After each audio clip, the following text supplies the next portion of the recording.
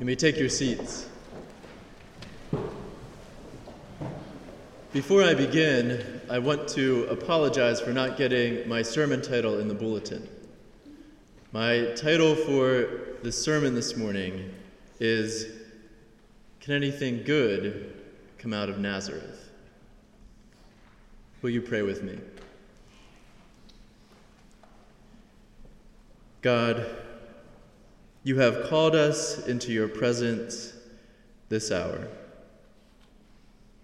Send your Spirit upon us that we might hear your word, and that I might speak what is pleasing to you, O Lord. Amen. 6 or 7 years ago, I had a very distinct conversation with my pastor. We were having lunch together to talk about what everyone at church had been saying about me, that I was called to be a pastor. This was a topic that I wasn't particularly thrilled by. It made me feel weird. So after the waiter took our order, I said with great conviction to my pastor, "Being called is a bunch of BS. I don't buy it."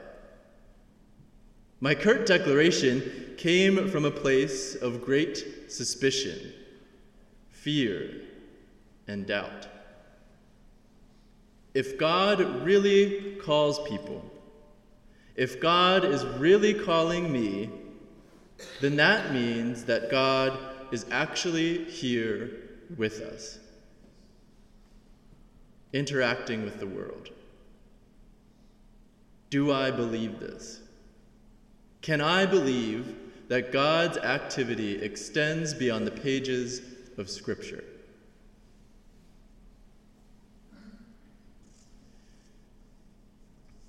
The way that Jesus calls the disciples is rather preposterous. Some are told by John the Baptist to follow Jesus.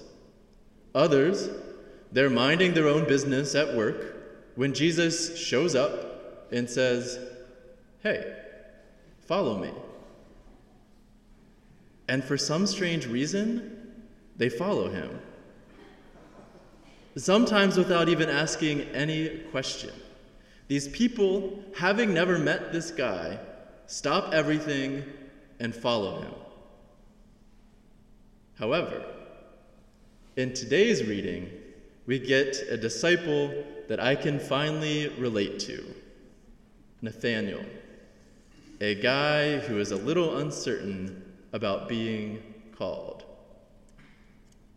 The gospel tells us that Nathanael is minding his own business underneath a fig tree when Philip, with great excitement, interrupts him to let him know that he has found God's anointed one, the Messiah.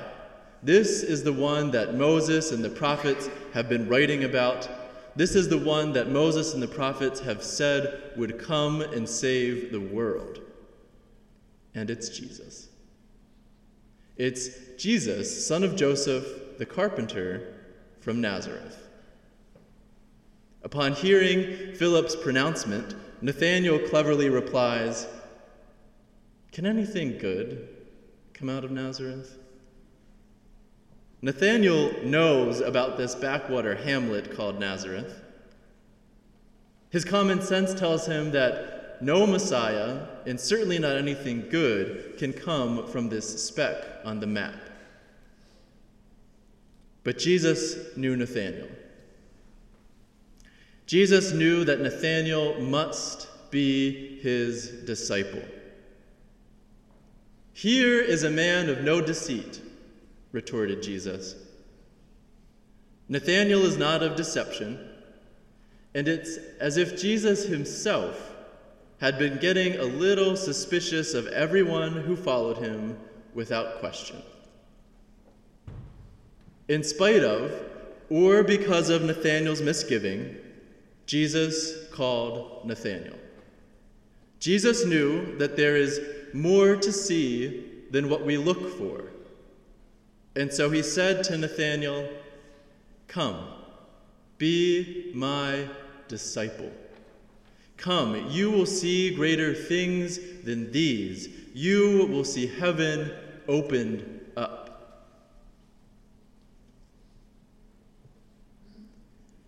In the same way that Jesus calls Nathanael and all of the other disciples, Jesus calls each of us.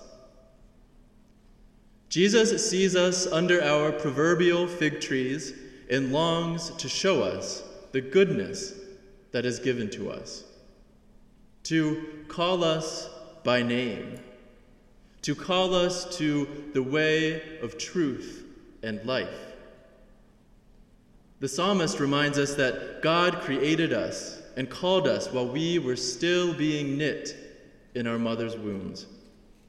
Our existence and life was beheld by God's own eyes while we were yet unformed. We were made to live fully a life of purpose and joy even before we existed. Now, I'd be lying to you if I said that this doesn't sound unreasonable or that this doesn't sound like an idyllic tale. Question this, you should. The notion of a life of delight and fulfillment that has been prepared for us by God is absolutely contrary to reason. Trust me, you're not going to be the first person to question such an idea, to question such a call. Nathanael didn't hesitate to challenge it. Mary, Jesus' own mother, was so troubled by this possibility that she fled with haste to the house of Elizabeth. We heard last Sunday the story of Samuel's call read. Samuel was being called in the temple, and Samuel was not quick to buy this call. So God had to keep on calling, Samuel, Samuel, Samuel.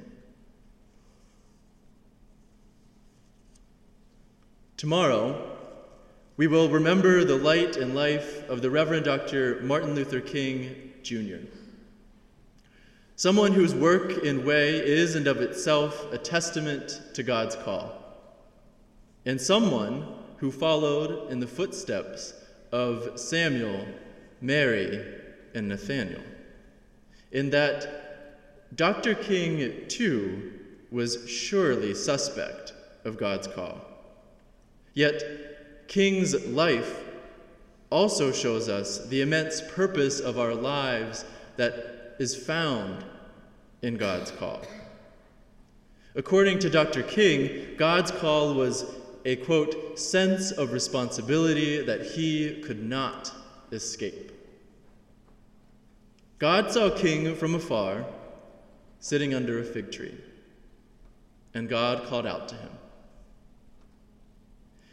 King calls this call from God an inescapable urge to serve society.